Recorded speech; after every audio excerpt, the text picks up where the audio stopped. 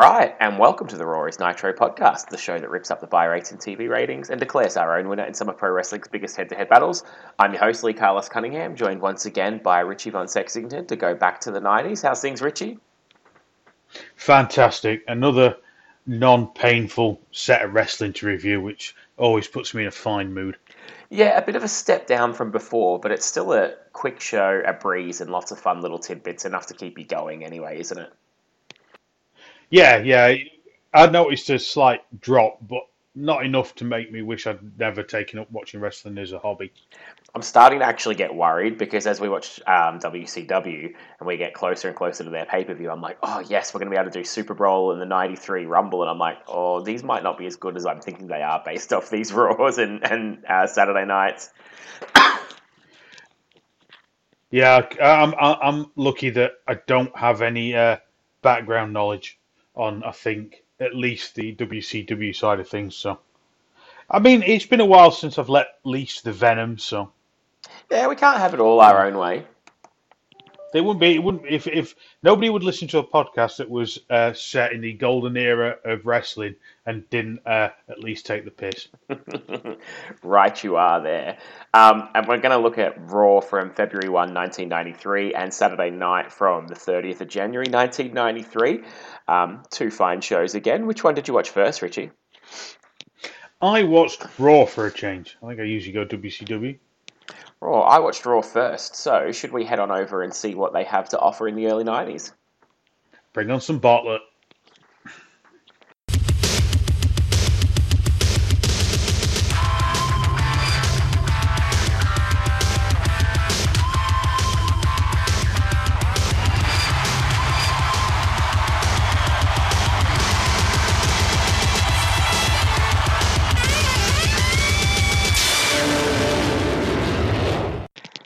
So the show starts off as usual with the Raw intro, the sirens, and then the three-man announce team of Vince McMahon, Rob Bartlett, and the Macho Man Randy Savage. Some more comedy gold coming from this trio, I'm sure.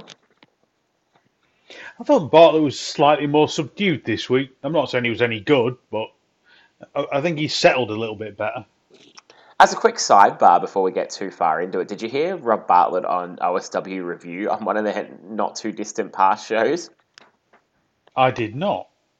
Oh, you've got to check it out. He's actually quite funny. He seems pretty self-aware. Like, he's making fun of himself on the show. I think they tried because he was on, like, say that he wasn't so bad. And I think he just went, no, it was pretty fucking shit or something to that effect from memory. I think he took the job and then realised he was woefully out of depth, and wrestling fans are not open. For sort of like a product that wants acceptance in the mainstream, wrestling fans don't like anything from the mainstream entering their wrestling. That is definitely true. And speaking of taking a job that you're not equipped to do, it's the first contest, Tatanka taking on Damien Demento, who is definitely not a jobber, but he does get a jobber entrance. Yeah, if he wasn't a jobber, he's very soon entering the jobber line. Oh, absolutely. And Rob Bartlett does get one tick of the box this week because he, Macho, and Vince actually nail the uncooked, uncut, uncensored line that they've been butchering for the first 3 episodes. I know that. I thought it's like I'd have thought Vince would have had them practicing it, sort of like in the arena for like 4 hours beforehand. But yeah, there you go. The match gets started with a hip toss from Tatanka and a slam. Demento with a big clothesline, but whiffs on an elbow. Tatanka still sells it because it's early 93 and they're not great wrestlers. Rob Bartlett says when he was a kid, he used to have some of... he said he used to have some of... I've completely lost my notes now. Oh, some of his trucks, talking about Tatanka, Tonka trucks. That's why I made note of that. When I was a kid, I used to have some of his trucks. It was actually mildly amusing. It was. I liked it. It just took a little bit too much thinking when you're watching wrestling to go, what's he going on about? We're used to Jerry Lawler tags here, not ones that you have to think about. Yeah, a bit too clever. The crowd, as this match is ending, give us a "We Want Flair" chant, and that's got to be brutal to Vince, who's just sent him packing a week ago. Yeah, I heard that, and I thought, that, I, if there's anything you drop the ball on, I think sending Flair back to the opposition and saying you weren't going to push him wasn't a great idea, Vince. Especially not right around the same time you're bringing back Bob Backlund. Like, if you're going to have one wrestler in their 40s, don't take Bob Backlund over Ric Flair. Yeah, yeah, it's like there's no comparison. Match finishes with Tatanka hitting his Samoan drop finisher for the 1-2-3, and he remains undefeated. From there, we go into a little package on the headlock of hunger, which was a thing they only really did this one time, I believe. We see Bret Hart giving the big oversized $100,000 check to the Red Cross, and the advert for the headlock on hunger. Vince making himself feel better and probably getting a tax break. Oh, absolutely, absolutely. Speaking of Vince, he's up next in the ring to introduce Brutus the Barber Beefcake, who has an important announcement to make. He comes out and tells us all he's back in action, and then gives us his pretty horrible life story of both his parents dying, his wife leaving him in the boating accident, and we legitimately, as Beefcake is pouring his heart out, Kevin Dunn and his crack production team pan to a guy in the crowd picking his nose right on camera. It was just awful. It wasn't great. The thing was, right, for the first and maybe only time that I've watched the Beefer, he actually was saying something with conviction, but then he kept chucking Hulk Hogan in it, and I'm like, stop it! Just you've got to, if you're going to use life to come into your wrestling persona, you've got one of the greatest stories for a babyface or even a heel could use. But he still cocks it up. I mean, Yeah, some of of that's course. probably booking, but the minute he mentions Hulk Hogan, I'm like, you don't do that. Of course, it's Hulk that was his big friend when he in his time of need, and then he issues an open contract to anybody in the WWF, and end scene. So Beef is back and looking for a match. He like I said, I thought the promo had something. I was genuinely interested in his story. I know it's not great for him; it was shitty, but these shitty things make good stories. And he could have been a heel playing up on the metal plates in his head so he couldn't be hurt, or a baby face that when he gets his head gets hurt, it causes him massive more pain than anyone else, but he keeps going, and then he didn't. He just sort of like screwed it for himself. Yeah, absolutely. I don't think we're going to like where this angle goes, but we will wait and see because we're going to get a quick update on it pretty soon. It's like when Austin came back when he broke his neck in '97. But instead of doing those promos where it's like, let me wrestle, let me do this, I'm Stone Cold Steve Austin, he'd come back and said, yeah, and when I hurt my neck, I'm trying to think, he didn't really have any mates on the roster, but, so-and-so came up and spoke to me and held my hand and got through it. It's like, yeah, it probably wouldn't have worked. Probably not. Because if you think about it, he's lost both parents, had his face smashed in, and got divorced. Right, that'd make you pretty mad at life. Channel that. Yeah, yeah, absolutely. I Either know, that or he's which single. He's go on. you just can't fix the beefer. I was going to say either that or he's single now, so he's got every excuse to get out on the coke with his brother. Yeah. We go to our next match, which is High Energy, a team I've got a soft spot for. I didn't love them, but I kind of liked them as a kid. Up against Von Cruz and Iron Mike Sharp, one of the elite jobbers. We're talking creme de la creme of de la job. We get a Mike Sharp shoulder block before Owen Hart comes back with a drop kick. Then we get a high double backdrop, and the finish is from the faces, which is the setup of the heart attack, but instead of Anvil coming off the ropes with a clothesline, it's Coco coming off the top with a missile drop kick, and that's enough for the 1-2-3 in a short but non-offensive affair. It was good. I wanted to see more, but I guess that's the point of these matches at this point. Probably if I had to sit Indeed. through 3 segments of it on Raw, I'd wish it would end, but No, it was good. The missus pointed out that Peter Kay does look. Owen Hart does look like Peter Kay in a wig. Oh, I don't know if I'll ever unsee that now. Yeah, yeah. Garlic bread. Take that as you will. Oh my I mean, god. I'm not one for conspiracy theories, but Owen did want to get out of wrestling, and Peter Kay did appear in the 2000s. Just saying. I'm just going to put this out there that I think if Owen Hart wanted to get out of the public life and retreat to somewhere more secluded, I probably wouldn't pick Bolton as my first choice. That's what he wants you to think. Cute, all the Northerners having a go at me at some point in the near future. I'm staying out of it. I'm a Northerner too, just Manchester's not quite as far as Bolton. I live in the north. I'm kind of Midlands from born, so I like to think I have a northern attitude. We next go to our featured contest, the match that Vince made us wait to come back from commercial break just to tell us about. It's Doink versus Typhoon. I could have lived without this. That is an understatement. Oh, man. Doink attacks Typhoon with some single leg takedowns and an elbow. Doink gets a doink chant from the crowd, so this is a definite heel favouring crowd, but I can't see any babyface potential in Typhoon at all, so I definitely don't blame them. Doink's a great wrestler. He really, this version of Doink is really, really good, the early Doink. Typhoon goes for a few power moves, but he's definitely having rings wrestled around him. He hits a power slam, but Doink hits a second rope clothesline and hooks the tights for the 1-2-3, picking up the big victory over Typhoon. And Doink gets right in there, right in the gooch. It's not where I'd want to be. It's not where I would have pinned him. Definitely not. Not with a big sweaty man like Typhoon, it is not. No. So, I mean, this is the level we've had. Damien Demento, I'm Mike Shark, and now Typhoon jobbing to Doink. Quality is dropping somewhat. Yeah, definitely not a banner episode, this one so far.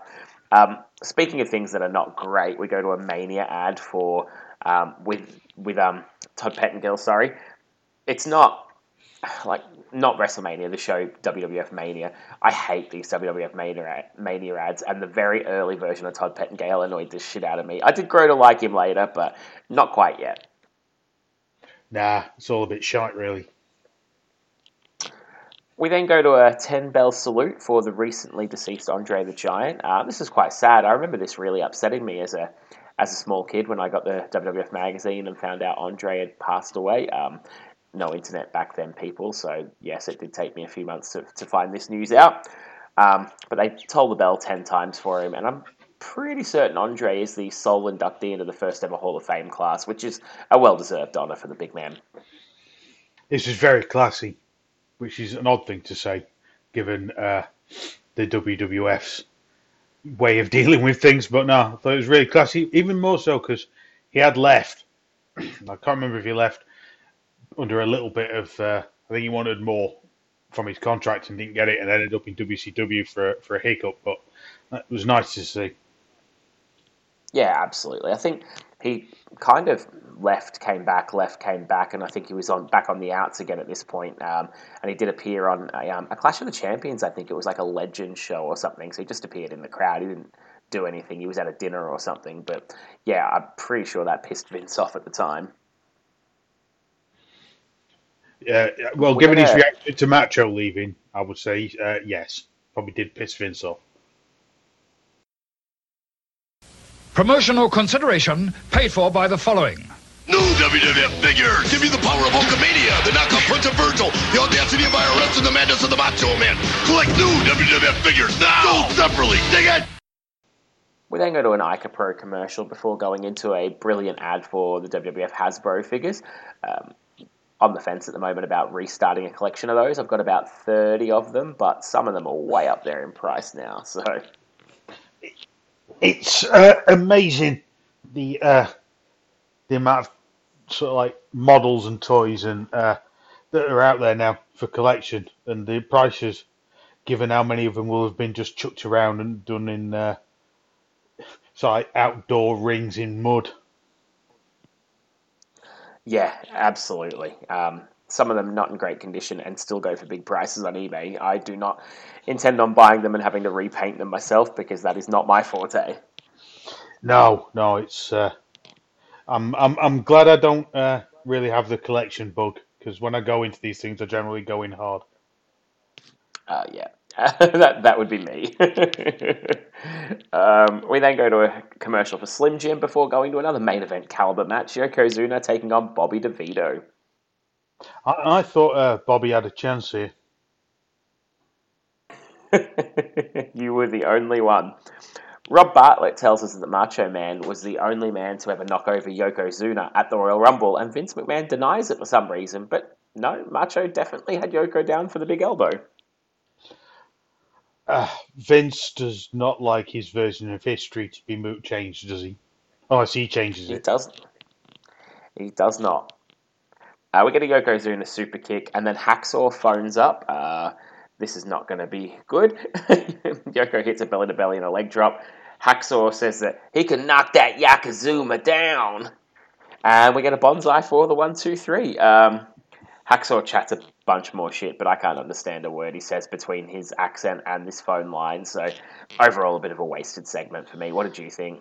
Oh yeah, it was entirely pointless. I mean, Hacksaw on the telephone at that point is probably like Hacksaw using Zoom now. He just doesn't really have a clue. Oh man, I'm not sure how to answer if I knew Hacksaw was phoning me, to be honest. I I think there are better. If you're going to do the phone thing, it has to be someone who's more articulate. It's not necessarily a knock against Hacksaw, but Hacksaw's a lot about grunting, saying yo, ho, and sticking his thumb up. Now that none of that comes across well on a telephone call. Whereas if you had someone who's good on promos, say DiBiase, even maybe the Hulkster, it'll work far better. Absolutely. And speaking of Ted DiBiase, we've got Vince McMahon with Money Inc. now, who recite Humpty Dumpty and then challenge Brutus Beefcake. Sorry, Ted go on. fucks it up, doesn't he? He just. I can't remember. I listened to it and I was like, he's definitely fucked that up. I'll take your word for it. I might try and splice it in, hey? Something that it doesn't rhyme. He gets the last two lines wrong. I'm sure he does. Urban Archshyster, that happens. You come out here to a capacity crowd. What do you hear?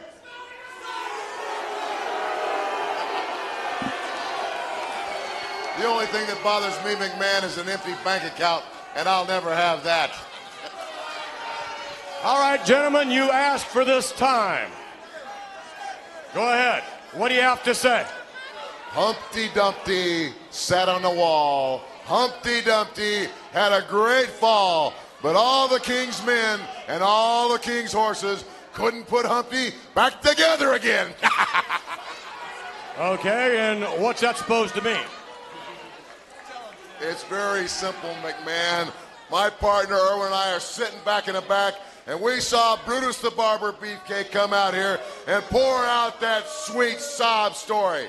And I'll have to admit, it's a pretty sad story. The guy loses his mother, then he loses his father, then he loses his wife, and if that's not bad enough, he gets his face smashed. And that's bad. But I'm here to say that when you got your face smashed, Beefcake, you knocked a screw loose. Pardon the pun. Because for you to come out here after 3 years of never being in the ring and offer an open challenge to any wrestler in the World Wrestling Federation, you got a lot of gall. That's like a slap in the face. So let's cut through all the small talk and get to the point. You want a match? We'll give you a match. Why don't you start out with a champion? And you got your choice of two right here, the World Wrestling Federation Tag Team Champions. Both of us would like to have a shot at you. So you take your pick. No, better yet, Irwin, let's do this the democratic way because I know you want the shot too. Let's flip a coin. Have you got a coin?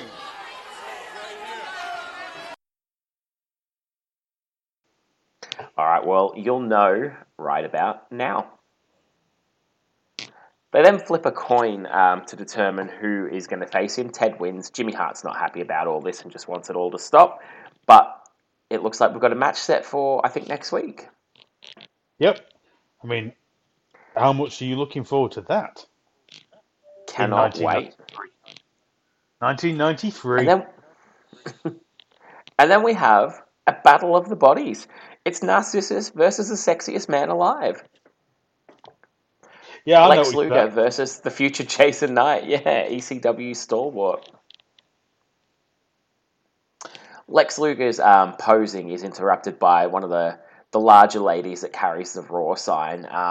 These girls, I think, appeared on... I think it's a couple of sisters, but there's only one of them in the ring at this time. They were on the Bobby Heenan show a few years prior to this, and he's not happy about that. Then before the match starts, we go to a Mr. Perfect throwing the football vignette. I'm sure we've all seen and remember this one quite fondly, where he throws the massive pass up the field and runs and catches it himself, which completely disproves the theory from I can't remember what the character's name is, but from Goal, if you've ever seen that movie, where the coach imparts the wisdom on the young player that you can't outrun the ball.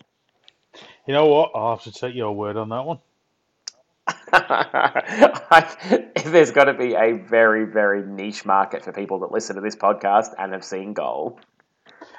Quite possibly.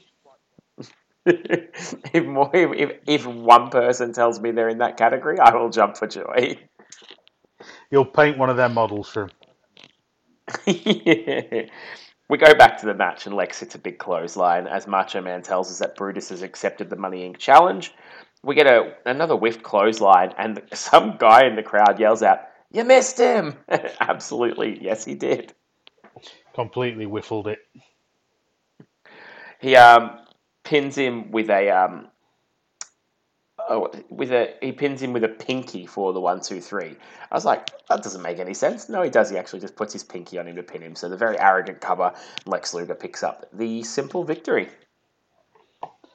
Not a bad way of using the squash to Lex's advantage.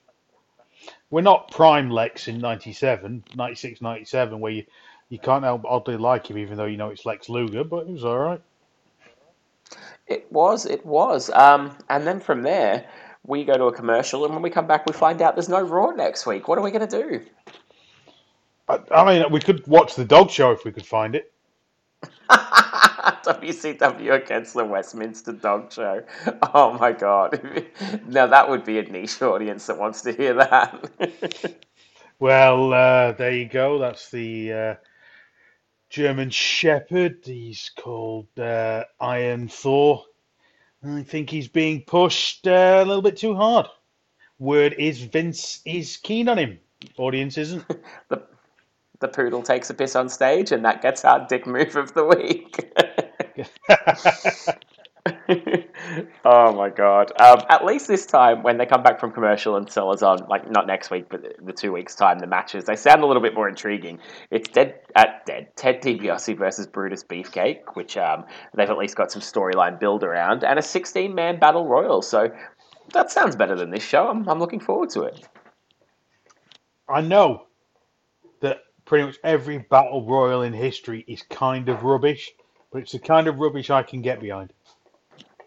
Oh, absolutely. I love a battle royal. So there's something to look forward to on the next episode of Raw, which will be 2 weeks from this one. So skip a week on WCW unless we find something else to put it against. And that's the halfway point of the show. So we need to take a quick trip down memory lane. Peace God, now the shit is explained. I'm taking niggas on a trip straight through memory lane. It's like that, y'all. It's like that, y'all. It's like that, y'all.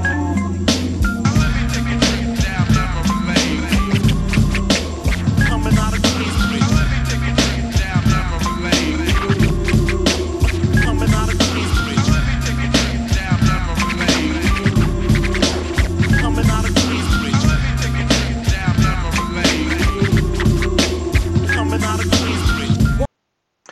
What I thought we might do today is just give off like a little list of our top 2 or 3 wrestling books. Have you read many wrestling books, Richie? Yeah, I have. Not a vast array of authors, so I think you can guess which ones I've read. But I've read enough to be able to do this. Okay, so I'm going to guess. Have you read Mick Foley and Bret Hart? Mick Foley, yeah, I think I've read two of. I know they go down in quality, so definitely I've read every step of the way. I think it's Have a Nice Day was his first, so I've read that one. Bret Hart's book I thought was good, although I mean Bret Hart does like to talk about Bret Hart and how many ladies Bret Hart slept with while Bret Hart was being the world champion of being Bret Hart. Aye. And to my much, I guess the third probably would be, although it's disputed how correct it is. I do enjoy the is it the Death of WCW book? Yeah, that's a good one. I've read that a few times by R.D. Reynolds, the guy that runs WrestleCrap. That's a really good book, actually. And for my sins, I did read the Rock book, which is oddly enjoyable but absolutely terrible. Oh, it's awful. It's only beaten by Chyna's for being absolute shite. That was the point, because Foley was the first time I was like, oh, I'll read a wrestler's book, and obviously that first one is a pretty well written book. Certainly, it comes across a lot nicer in that book than I think he does in some of his later ones. I think the later books he just come across as a bit money grabbing, a bit. Yeah, definitely. A bit of a dick, and definitely creepy around ladies. But I might. Go on. But yeah, I think Chyna's book was the first one I read the review of, and I was like, they're starting to kayfabe and just lie in these, so I'm going to tap out on most of them. Absolutely. I still think, for my money, Have a Nice Day is the best wrestling book ever written. But there are a few other good ones out there. I really did enjoy Bret's. I enjoyed Jericho's books, actually, as well. And one that I never hear get mentioned, but I really loved, was actually Classy Freddie Blassie's book. I really enjoyed that. I thought he came across as quite intelligent and humble and honest throughout his book. Obviously, I'm not old enough to dispute anything on it, but it definitely came across as a really honest, refreshing take on the wrestling business, and someone who had kept kayfabe all their life, breaking down kayfabe. So I really enjoyed that book, and if you're looking for an obscure, older wrestling book to read, I'd definitely recommend that one. If there was one I probably would enjoy reading, probably would be maybe Hardcore Hollies. Oh, that's a goodie as well. I've read that. It is really good. I've actually got, I got a bookcase the other week, and I've not got the wrestling books on it because it's filled. I actually own way more books than I thought I did. And I've read so many wrestling books that I forgot I even had them. But Hardcore Hollies is definitely up there as a really, really good one. Some people will go to town on him for being bitter. They're probably my favourite parts of the book, when he gets receipts on other wrestlers. I loved it. I think I've always been interested because it's an insight not into a... You can't argue that Hardcore Holly didn't have a successful career. He was on the roster for nearly 20 years, getting paid. So... Oh, absolutely. I compare him to someone like a Dolph Ziggler nowadays, except he just didn't get that run with the belt. Yeah, and I think it's interesting to for the person that was theirs. Then we're not talking like somebody who made it for 3 weeks or a couple of years. I mean, this is a guy who was in the system for that long, explaining why he never got pushed or why he felt he didn't get pushed, or the career person. Why are you still there? Yeah, absolutely. So some good reading material for you. If anyone is interested in any more and actually tweets me about it, I will go and look through all the rest of my books and jog my memory as to what other good ones are out there. So if anyone's looking for recommendations, hit us up on Twitter. For now, though, let's go and have a look at WCW Saturday Night from the 30th of January, 1993. Oh, yeah. Bring us on the WCW. Next on WCW Saturday Night, Tag Team Titans collide when World Champion Big Van Vader and Barry Windham are challenged by Sting and the Natural Dustin Rhodes. It's a battle of the bullies as the unpredictable Barbarian tackles Mr. Wonderful Paul Orndorff. What does Big Van Vader mean by the White Castle of Fear? We'll find out more And Tony Schiavone interviews the Dean of Wrestling Announcers, Gordon Soley. All this next on WCW Saturday Night. So after our introduction, we again get the usual commentary team of JR and Larry Zbyszko, and we go into a promo from Shane Douglas and Ricky Steamboat, hyping a match with the soon-to-be-named Hollywood Blondes. So definitely looking forward to that when we get to the pay-per-view. How about you, Richie? Yeah, I mean, this seems like on paper, a great match to set up. And then, I mean, I don't know if I've got my timeline. I don't know if this follows on from Steamboat versus Austin, or leads to Steamboat versus Austin. I'm a bit wobbly on the feud. I think this is after, so there might be a bit of history as well. Yeah, I'm looking forward to finding out. Either way, I think this should be pretty good. But we start off Saturday night, match-wise, with Z-Man in singles action. This was bizarre. Yeah, it was. I'm assuming everybody by now understands what I mean when I say that. He's taking on Chris Benoit. We get started out with some chain wrestling and a couple of drop kicks by the Z-Man. Benoit comes back with a knee lift and a backbreaker, a backdrop, and then eats a super kick from Z-Man before Benoit comes back with a missile drop kick and the dragon suplex for the 1-2-3, and the commentary team tell us he's still undefeated. I really don't have memories of this early 90s Benoit WCW run, but he's looking pretty sharp here at the moment. I'm amazed watching these that he basically disappears goes to Japan, goes to ECW, pops up in WCW as not really that push, and it takes from this point 7 years to get to the Radicals. And I'm watching him here, and he's wrestling wise, he doesn't change his wrestling style that much. It's not like he has much more to learn, and it's not like his promos ever got any better. No, I think his facials got better though. I think his style never really changed, but I think he added not moves, but little subtleties to his repertoire and his facials and his aggression and things like that. And I think that's probably what really, in the end, his intensity was what got him ahead. But yeah, that's where we're at for now. He's still definitely on the way there. And a bunch of roids and a couple of extra abs and biceps don't hurt either. Yeah, and that's a slippery slope once he started on those. Someone that wasn't looking so sharp, though, Tony Schiavone interviews Max Payne, and he's got a terrible wordy promo. I think he might be quoting Megadeth lyrics, but I'm not a Megadeth fan personally, so I don't know if you recognise anything that he said in this promo, but it was utter shite. He's definitely quoting Megadeth, and I think he does say something like they wrote it for him, and it's no, they did not. David Payne is one of the most argumentative blokes in metal. Could possibly fall out with his own guitar. He hasn't written any of those lyrics. But this guy, I'm going to hate this guy for as long as he's around. I just know it now. What the fuck is going on with his hair? Is that hair? Is it a wig? It looks like something out of the Addams Family made into an indie wrestling gimmick. Then put through a creator wrestler on a Gen 1 system.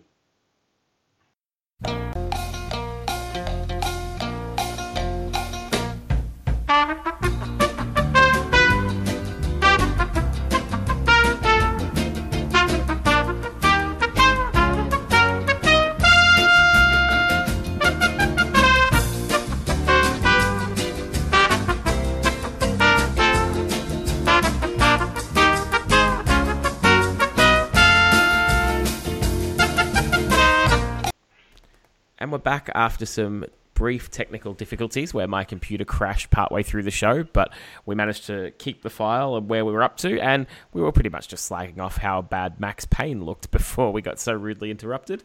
Max Payne is that bad he makes your computer crash. Yeah, there must have been a picture of him flash up or something. We go to the Too Cold Scorpio music video, which is so bad it's good. I'll splice a little bit of it in, especially the dialogue taking the kids to school. It's cold, man. Shoot the ball. Man, I know I can make it, but my hands are cold. Man, you can't make it. They're gonna be late for school. Man, I can make it. Give me this ball.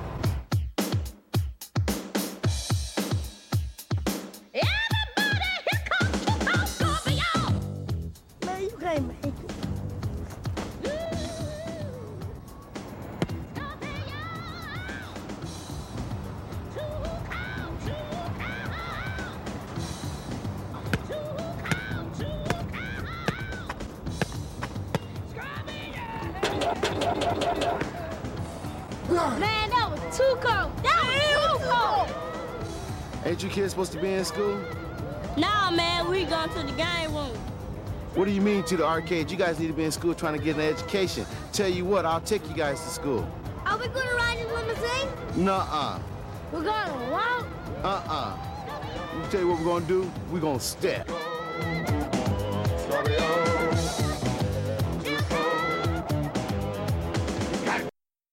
You obviously won't be able to see this because it's an audio podcast, but telling the kids that are skipping school he's going to take them and then doing his step and dance, they're going to be late anyway. You may as well have just let them have the day off. I mean, if they're skipping school and they're down playing basketball, I think it is. I mean, we're not talking like 8:30. What's Too Cold Scorpio doing up at that time in the morning? So it's got to be afternoon. It's not fucking worth it. Take them down to arcade. I'm with you on that one. We then go to our next match, which is Ron Hagen and Sergeant Buddy Lee Parker taking on Too Cold and Brad Armstrong. Too Cold starts us off with a drop kick and an arm drag. The crowd seem to like him at the moment. He's in pretty good popularity. Brad Armstrong comes in and works on the arm, and then Too Cold comes back in with a hip toss and a drop kick and a slam. A springboard leg drop gets him a 2, before Brad Armstrong comes in and finishes it off with a Russian leg sweep for the 1-2-3. We go to commercial. What did you think about that match? It's a bit short. It wasn't great, but it was nice to see the little shit from the Louis Theroux wrestling documentary lose, so I'll take that. We then go from the commercial to a moment we've both been waiting for. It's the White Castle of Fear. Van Vader at Super Brawl 3. Here's what Sting has in store for him. Sting accepted an invitation to a party at the White Castle of Fear in the Rocky Mountains.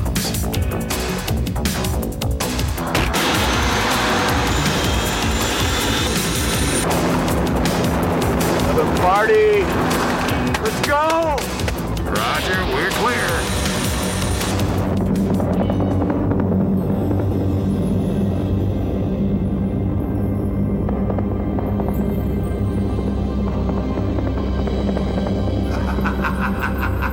Stinger! We have a date with destiny. I wonder what this is all about. The challenge for you to play a game. Vader challenged me to a game? I know you like a good time. I know you like challenges. Could this be some sort of trap? And I know that you like living on the edge. Well, I guess I'll find out soon enough. Come to the White Castle of Fear. Where is this Castle of Fear, anyway? And play Vader's game! Where is this Castle of Fear? Sting, I've spotted the White Castle.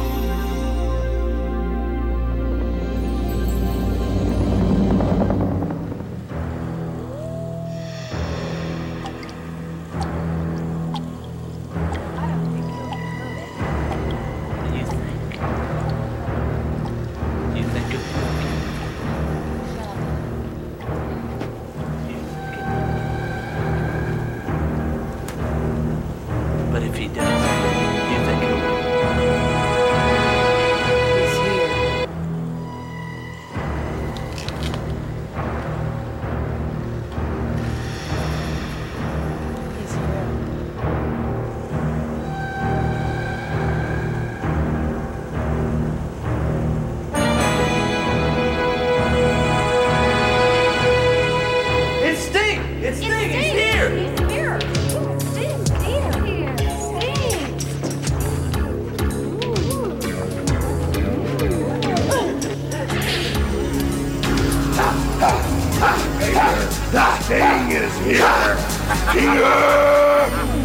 Sting's here. Play the game. You again. Play the game. Sting, this is one game you're gonna lose.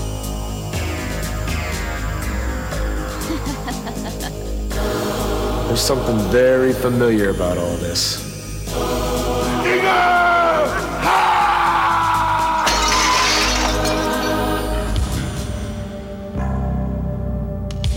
Vader's here. Who's the man? Vader. Who's the man? You're the man. Stinger. Vader, nice place you have here. Reminds me of your personality. Cold. Very funny, Sting. What's up? You're here to accept the challenge of Vader. Are you ready to play the game? All right. So what's the game? Fuck is over!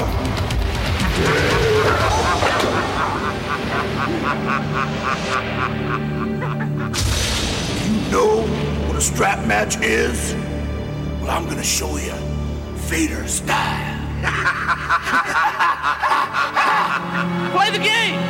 Play the game. It's the race, the strap. Yeah.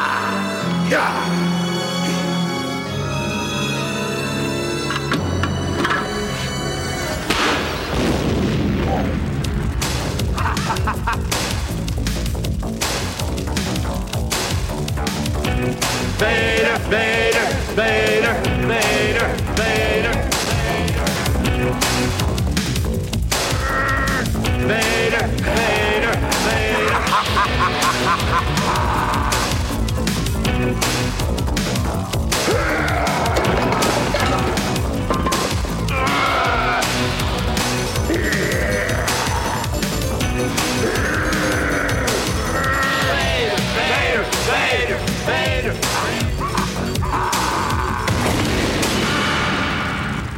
To be continued at WCW Super Brawl 3. Oh, it's amazing. It's the introspection of Sting. It's brilliant. We hear his thoughts during this video package. Could this be some sort of trap? No, dummy. Vader's not flown you to a secluded castle in the middle of the Rocky Mountains for, like, a dinner date. Of course it's a trap, you moron. It couldn't be more of a trap if it tried. They get him up there to play a tug of war over a pit of fire. But then the main event at Super Brawl sadly gets called off when they both explode and come to their bitter end. It's such a shame. I know, we're going to have to scramble. Maybe we can see if Beaver can hurry up and finish his feud with DiBiase in time to get across. Yeah, I mean, Honky Tonk must be on the out somewhere. You get him in. This was so bad, but it was so good. It's amazing. The worst part of it is, I believe that means they're in a strap match. Yeah, I think you might be right. This takes us out to another commercial, and when we come back, JR is interviewing a very young Steve Regal, aka William Regal, and he cuts a bland babyface promo. This was something I didn't expect to see. I just assume he was always a heel in WCW. Yeah, how Regal is a heel until he's funny enough that he just accidentally turns face. This was definitely not that, so going to be interesting to see the evolution of Steve Regal here in WCW. Or for WCW, we just won't see him for another 6 months. I mean, either could happen. Oh, you're absolutely right. We then go to our next match, which is Rip Rogers and Scotty Flamingo, a.k.a. Raven, taking on Marcus Alexander Bagwell and the well and truly overpushed Eric Watts. Yeah, there's two people in this match that I really want to see, and they don't have the surname Watts. And probably... I mean, Rip Rogers is interesting just because he can be quite foul-mouthed on Twitter, which is interesting. But just give me Johnny Flamingo, give me Flamingo, Scotty Flamingo, Johnny Flamingo. That's his brother. Give me Scotty Flamingo versus oh god, I forgot it was on the other side. Buff.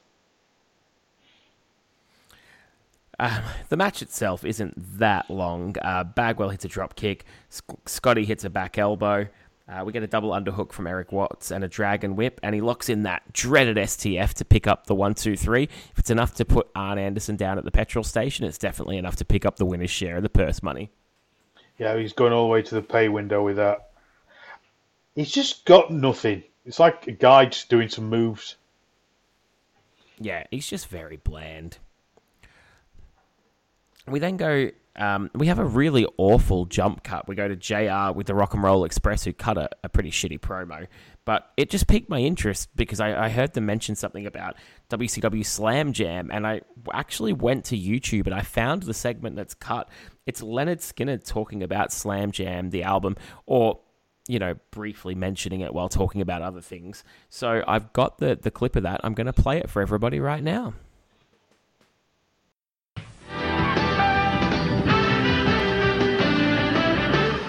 I'm very excited to be standing beside two men that need no introduction.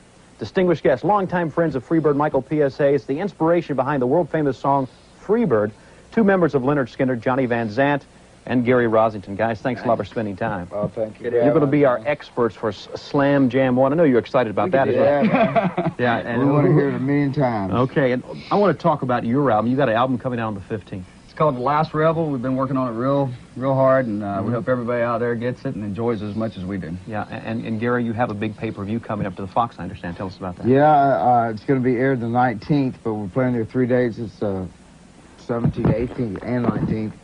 So everybody come out there and see us, and if you don't, we'll be there to see you. Yeah. Johnny, you got some surprise guests? Yeah, we have Travis Tritt, we have Donnie Van Zant, my brother, 38 Special. Right, yeah. We have Zach Wilder from Ozzy Osbourne's band. And Tom Kiefer. Tom Kiefer from Cinderella.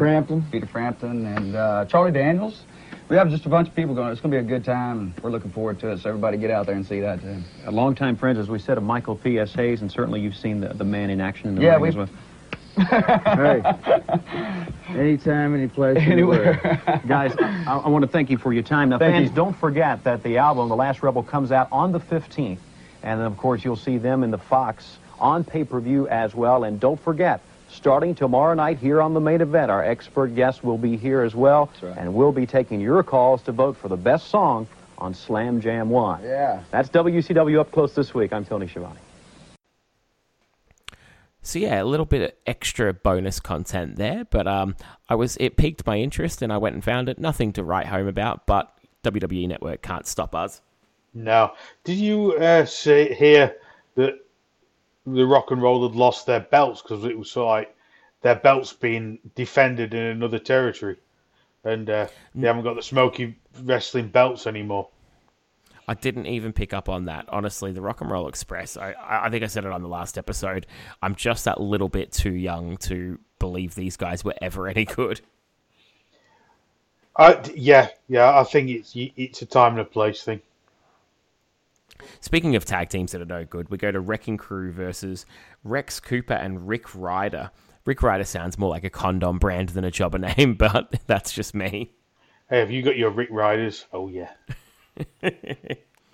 Rage hits a big clothesline, a big choke slam, sorry. We see the Rock and Roll Express are in the crowd. We get shoulder blocks from Fury, and then the Wrecking Ball finisher for a 3 in quite the dud before we go to a commercial break. Oh, it's just wank. Wrecking Crew aren't the Steiners, aren't the Road Warriors, aren't Demolition. They're not even Fire and Ice. No. Good call.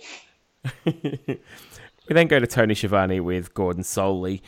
They chat about Vader vs. Sting. It was a nice little chat. This segment's called, I think, WCW Up Close. And we get told from now on Gordon Soley will actually host it from next week onwards. So that should be pretty good. And then we go to Tony Schiavone with Vader and Harley and Barry Windham, which is always good. I love Harley Race and Vader's combo. I just think they're brilliant. So good stuff all around. Yep. When they do it, I really like their interview style. It does give it a bit of gravitas that you don't get I think with the competition. I think up until the NWO, like WCW had the reputation, I guess, of always just being the wrestling show and then for being like a failed copy of the WWF. But in this era right now, they've got a lot of good promos between Sting and Vader and Harley and, you know, a few other guys in the company. They actually put together some pretty entertaining segments. Yeah, in a way that's different, which is what I like. And speaking of different, the next match, Max Payne versus Johnny Gunn. Max Payne and the Wrecking Crew, I hope like they both like sail off to the AWA or something very soon because they're really bringing my enthusiasm for WCW down. We get like someone good and then someone shit in that order constantly.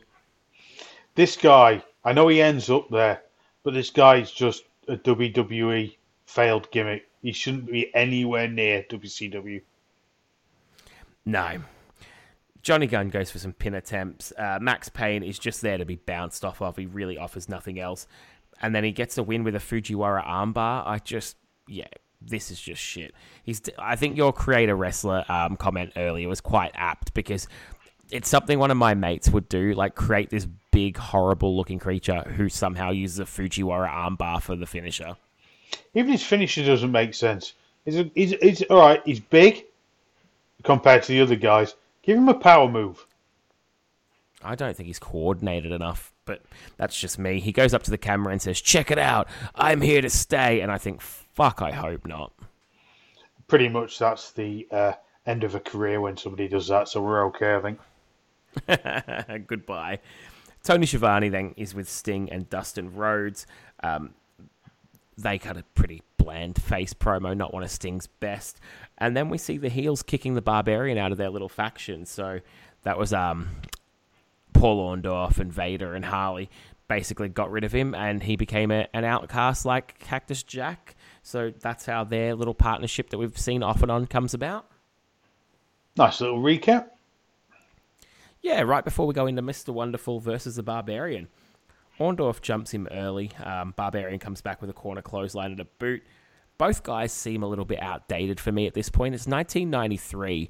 Paul Orndorff's biggest run was sort of 87. And the Barbarian's gone back to wearing his Powers of Pain getup, which was, again, like he stopped wearing in 1989. So whilst both guys can still go, look great, and have plenty to offer, I can't help but feel like they both needed a little bit of repackaging here.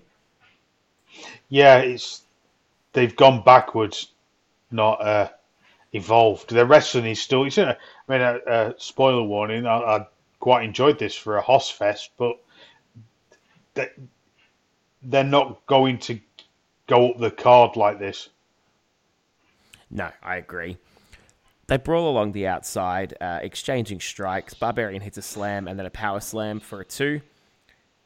We get a awful ending where Barbarian thinks he's won after the 2 count and just turns around.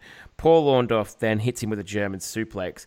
Barbarian's shoulder isn't on the mat though, so the referee just sort of bumps his shoulder down to the mat to help them and then counts the 3. It's a really, really bad finish. Yes, it's a cluster. But otherwise, decent match, like you said. Like it just ended on a bit of a damp squib, but other than that, it was pretty decent. Makes me wonder if Bob's was doing that thing of keeping his shoulder up so he can try and sell the angle that he wasn't pinned properly. Yeah, quite possibly. And the referee's like, "No, Sonny, I know the finish. Get that shoulder down." From there, we go to our main event of the evening. It is Barry Windham and Vader taking on Dustin Rhodes and Sting. We've finally got a belt for Dustin Rhodes 2 weeks after winning the United States Championship tournament, so that's pretty good. Nothing else signing a champion. Someone you want to push is not having the belt for them. Oh, absolutely. Sting hits a hip toss and a drop kick. This is a great main event for a Saturday night show, by the way. Like, some good star power here. Barry Windham hits a suplex for a 2 before Dustin Rhodes hits a backdrop and a clothesline. Vader comes in and clotheslines Dustin inside out. And then hits a Samoan drop and a second rope hoe train. So some really, really cool offense from Vader. He proper lays it in. I love watching Vader. We get a short clothesline and then a big Barry Windham DDT. Vader hits a slam but misses a top rope clothesline. Manages to hit a splash afterwards, though, and a suplex. A pretty long beatdown on Dustin before he fights back with a drop kick. Vader, though, splashes him and Sting saves him. Dustin hits a bulldog and the crowd are begging for the hot tag to Sting, which they get. We get a Stinger splash and then Race gets involved in the brawl with Dustin on the floor. The heels double team and then hit the referee for a DQ.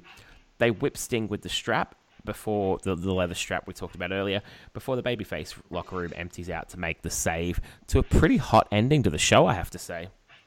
Now, I'm usually against these kind of shenanigans, but in this situation, I'll give it a pass because actually, they made you want more.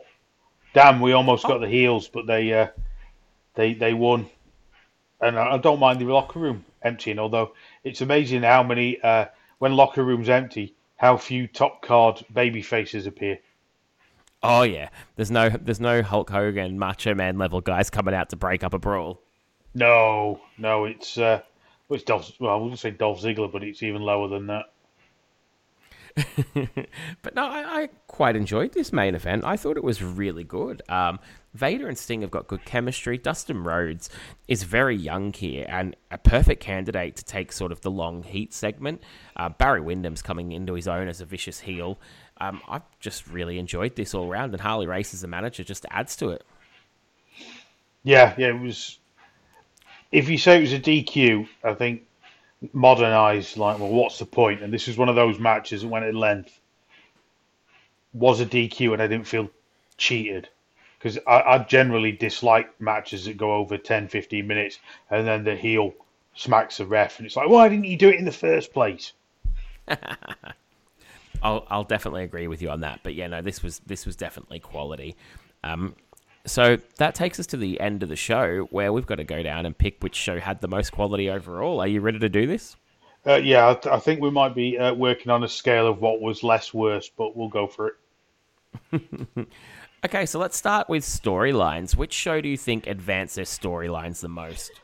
Now, as much as the Ballad of the Beefer was good, it was ruined by the fact that he ruined it himself. So, storyline-wise, you've got the Barbarian little story with Orndorff. You've got the Sting story with Dustin and Barry and Vader, which I thought was good. And also, you had the White Castle of Here. So, I think overall everything moved on a lot better in WCW Saturday Night. I agree completely. There was really only the story of Beefcake on Raw. Everything else and it was sort of left out. WCW advanced 3 or 4 storylines of which you named, so I completely agree with you. All the names involved in those storyline advancements meant for a higher caliber of wrestler on the show as well. So I went with WCW for character feature as well. Did you agree with that, or did you think Raw had more on the show? No, WCW, hands down. This is a show that gave us Damien Demento. So I also went with them for crowd heat, not because they had an especially raucous crowd, but Raw's crowd were actively rebelling against Raw, and WCW's crowd liked what they saw. So I went with WCW on that one too. Yeah, this was definitely a case of what they like to call Bizarro World, which just translates to no, the fan doesn't want this shit. The the one category I did give to the Fed, though, was production value. I normally do, but WCW having to cut out the Leonard Skinner and then a couple of other little bits and pieces compared to Raw, who seemed to be getting their timing on a few things down pat, meant that I went with Raw for production. Did you agree with me, or did you spot something that I didn't see? No, Raw will win unless they fuck it up. I think that category almost always, it's just Raw looks as if it's time and WCW still looks as if it's still 1988. The main event was pretty much of WCW. The only match I really, truly enjoyed, Barbarian and Orndorff, was okay. I didn't enjoy any of the matches over in the WWF. Nothing really stood out for me, so I actually went with WCW, which for my side of things gave them a pretty lofty win. What about you? Same here. I mean, I took into account that you had Benoit and the Z-Man. Sorry, Z-Man. I'm not American. And overall, I thought the matches... I think Raw was more jobbers. It felt like more of a wrestler versus jobber, whereas I felt like WCW at least gave you some wrestlers, even though they were maybe doing the job, they were more on the same level, so they could at least look like they were competitive. So overall, I just thought the match quality was far better on WCW's side. Absolutely. I mean, WCW had like a couple of jobbers, but it was almost like mid-card versus lower card, as opposed to WWF being mid-card versus jobber. So there was definitely a step up in the opponent quality over in WCW compared to the guys being featured. And Benoit getting the win I didn't see coming as well. So I have to say, like, overall, I thought this WCW show was really good. A couple of sour spots, mostly anything to do with Max Payne. But yeah, really, really good. Raw was quick, so I didn't hate it. But I'm definitely looking forward to having a Battle Royal or something a bit different to sink our teeth into in the next episode. Raw definitely suffered by its week 3, and there was no what I would call big names on that show. At least the week before we had Perfect and Flair, and then we've had Macho Man. Whereas this week there were just people they were trying to get over, which you've got to have someone that's marquee quality. Yeah, no, like Flair obviously left the week before, but no Perfect after his triumphant win. No Michaels, no Brett, no Undertaker, Macho on commentary. Just, yeah, not great at all. No Razor. So many guys missing, but... We haven't seen Razor yet. Well, no, we've seen him for one promo, I think. Yeah, so there's better things to come for the bad man on Raw. But that will do it for this episode. So another one in the can, another bit of early 90s wrestling coming out. Anything you want to say or plug before we head out, Richie?